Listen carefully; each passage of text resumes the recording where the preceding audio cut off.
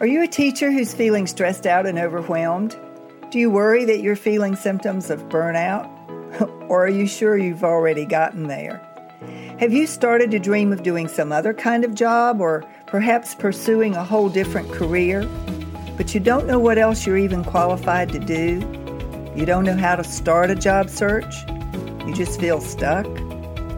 If that sounds like you, I promise you're not alone. My name is Kitty Boitnott.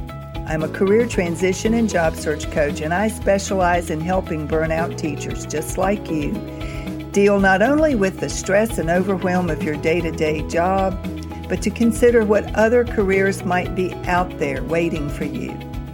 Join me for Teachers in Transition. In some episodes, I'll be speaking to stress management techniques and how you can manage your stress on a day-to-day basis. In other episodes, I'll be talking about career transition.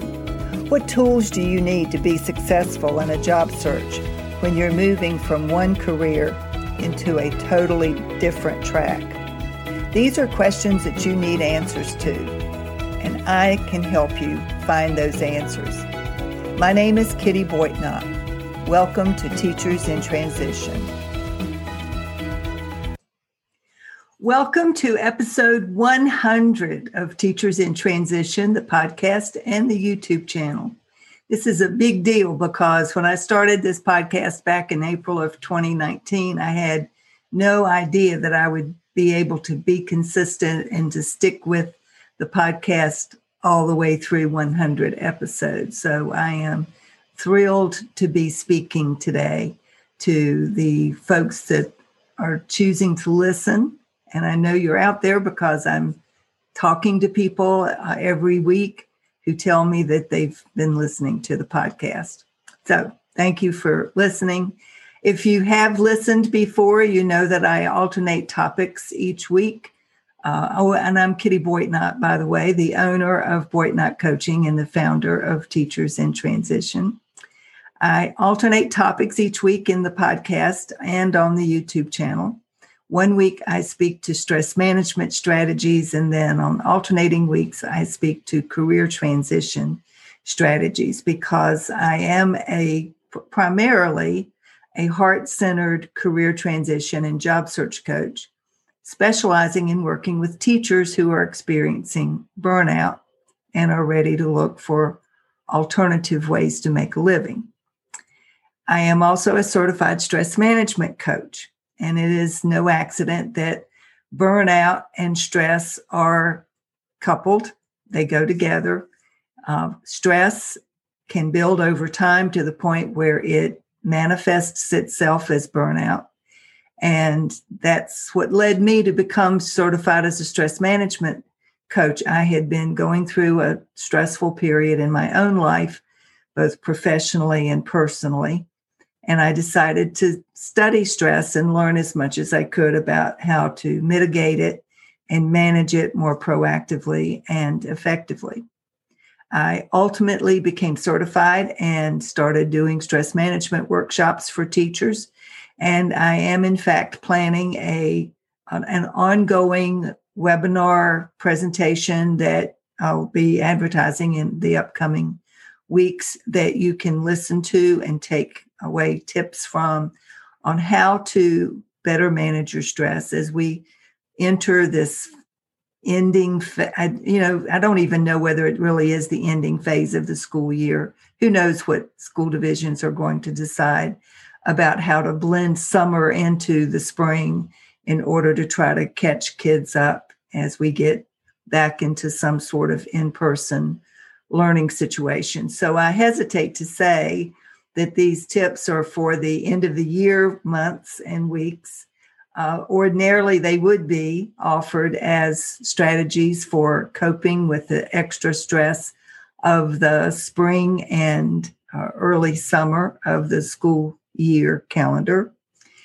Because if you're a teacher, you know, every year, right around spring break time, everything gears up into hyperdrive as you prepare for the end of the school year. There's testing and there's pre-testing and then testing and then post-testing.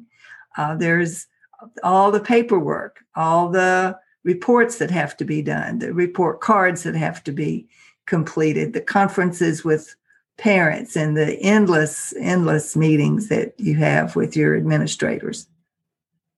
And it all takes up so much of your time that you hardly have time for yourself or your family or taking care of your health. And as that stress builds up, you can easily go directly from being simply overstressed and overwhelmed. I shouldn't have used simply. From feeling stressed and overwhelmed to feeling totally burnt out and done and ready to make a career change. So this week, I want to talk about the first of 7 strategies that I have thought a lot about and have decided are appropriate tools and tips for approaching stress in your work day or work week or in the upcoming months that are going to be part of the ending of the school year. So the first tip, there's 7 tips. I'm going to be touching on each of the 7 in the next weeks. Again, I'll be alternating between career transition and stress management. So technically, the next 7 tips will take the next 14 weeks to cover completely. But like I said, I'll be advertising shortly a new webinar presentation that you can register for that will be free, that will cover all 7 strategies in the event that you'd be interested in learning more about them and having some of the resources available to you sooner rather than later. So the first tip that I want to recommend to you is to mind your mindset. Now, we've all become aware, I think, of the movement toward mindfulness in our society. There is a push toward being aware of what's going on in our thoughts and how we can manage our health by managing our thoughts and making our thoughts more positive and more productive. And so minding your mindset is the first critical piece that I think is important in approaching stress in your day-to-day life. I want you to consider challenging your negative thinking. So what I mean by that is catch yourself anytime you start to think, I just can't do this. This is too much. I hate so-and-so. I'm overwhelmed with such and such. Stop yourself. Catch yourself and reframe. You can do it. You may not like doing it, but you can do it. So never tell yourself that you can't. And if you truly feel like you can't, then ask for help, which is another one of the tips for later on. But if you truly feel that you can't manage tasks at work, you can't keep up with the workload, you can't do whatever, if you truly feel that way, as opposed to just sort of venting with yourself about, I can't is really, I don't want to, then catch yourself, reframe, and consider how you might be able to break down some of the tasks that you're trying to undertake and chunk them into smaller, more bite-sized pieces so that you're better able to do what needs to be done. Zig Ziglar is famous for having said, positive thinking won't let you do anything, but it will let you do everything better than negative thinking will. So consider that turning things around, reframing, changing your paradigm, the way you look at something, can help tremendously as you mind your mindset. So be aware of your thoughts. Start paying attention. Often we think thousands of thoughts a day. We give little thought to what those thoughts are telling us or what they're doing to us. Negative thoughts on a regular basis will wind up making you feel negative and cynical and sad and even depressed. And once you become aware of your thoughts and you stop them and turn them around before you've let the negatives sink into your body, you'll start to feel better. Now, this takes practice. It's not something that happens overnight. You have to really be committed to paying attention to what it is that you're thinking. But I promise you, it is totally liberating. Being able to catch yourself in your negative thinking is totally liberating. Consider that thoughts become things. So why not make your thoughts good things so that you can create good things in your life? Better health, a better attitude, a better outlook, because that's what it's really all about, creating a better, more positive outlook so that you do feel like you can manage whatever is thrown your way. You know, when one of my recommendations, and what I'll talk about in the webinar presentation that's coming up shortly, I recommend that you read the book, The Four Agreements by Don Miguel Ruiz. You can get it from the bookstore, even the library, buy it off of Amazon, wherever you get your books. It's well worth the price of the book. If you haven't read it, please do. If you have read it, I recommend that you go back and reread it because it'll give you that extra boost that you need. But basically, the four agreements can help you to completely reset your mindset and create a different attitude about what you're dealing with and how you're approaching your life. So the first agreement is to be impeccable in your word. Now, the word impeccable means perfect. So when he's talking about being impeccable in your word, he means to be careful about the words that you choose. Say what you mean and mean what you say instead of being loose with your word. And think in terms of not only being kind and positive in your words to other people, which we don't have that much trouble with usually, but to also be kind and thoughtful about the words you use in talking to yourself, which we aren't always very careful about. In fact, we would say more cruel, ugly things to ourselves than we would ever think to say to anyone else. It's a part of human nature, I guess. But that's why it's so important for you to start catching yourself. Catch that negative thought. Catch yourself in not being impeccable in your word and turn it around. Become impeccable in your word. Secondly, he says, don't take anything personally. Now, this is hard. Most of us tend to think that everything, every slight, every, action is about us. And frankly, we are seeing examples of it all the time on social media where people have total meltdowns because they think that everything is about them. They take everything personally. Don't do that, he says. That other people are thinking about you far less than you think they are thinking. And so even if someone is impolite or rude to you, don't take that personally. It's not about you. It's about them. It's about how they're having a bad day. They don't even see you, the real you. You're just in the way of their getting what they want.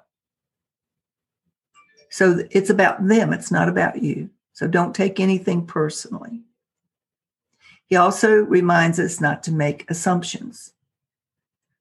Human beings are notorious for wanting to fill voids. So when we don't know something, we tend to make stuff up. We do it all the time. If we have a friend who's acting oddly and she won't confide in us, we start making up stuff. She must be feeling this way, or she must be doing this, or she must be talking to so-and-so behind my back. None of that is probably true, even if it is true. So what? So don't make assumptions. Ask questions so that you know what you're dealing with. Find out. Don't assume that you know anything. Ask questions. Get information. Be curious instead of thinking you know everything about everybody. And finally, the fourth agreement is always do your best. And frankly, if you're doing your best, nothing else really matters, does it? If you're doing the best you can, then forget about the rest.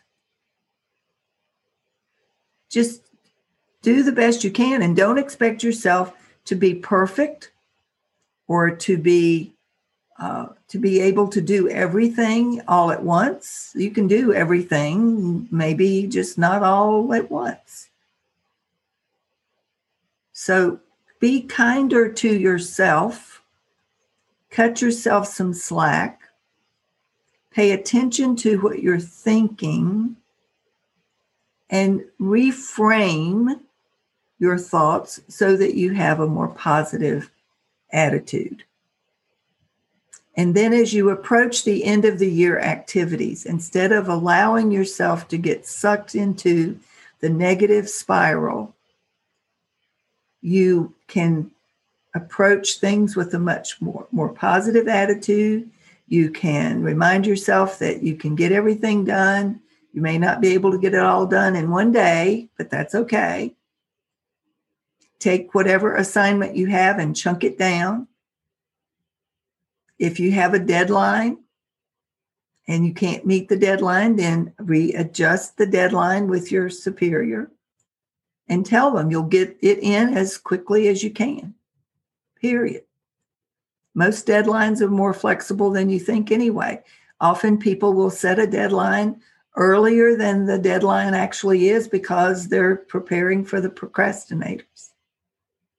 So the deadline may not be as final as they want you to think it is.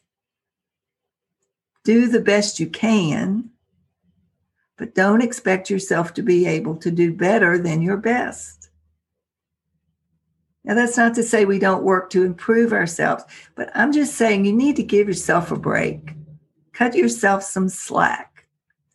Teachers in general are harder on themselves than just about any other group of people I know.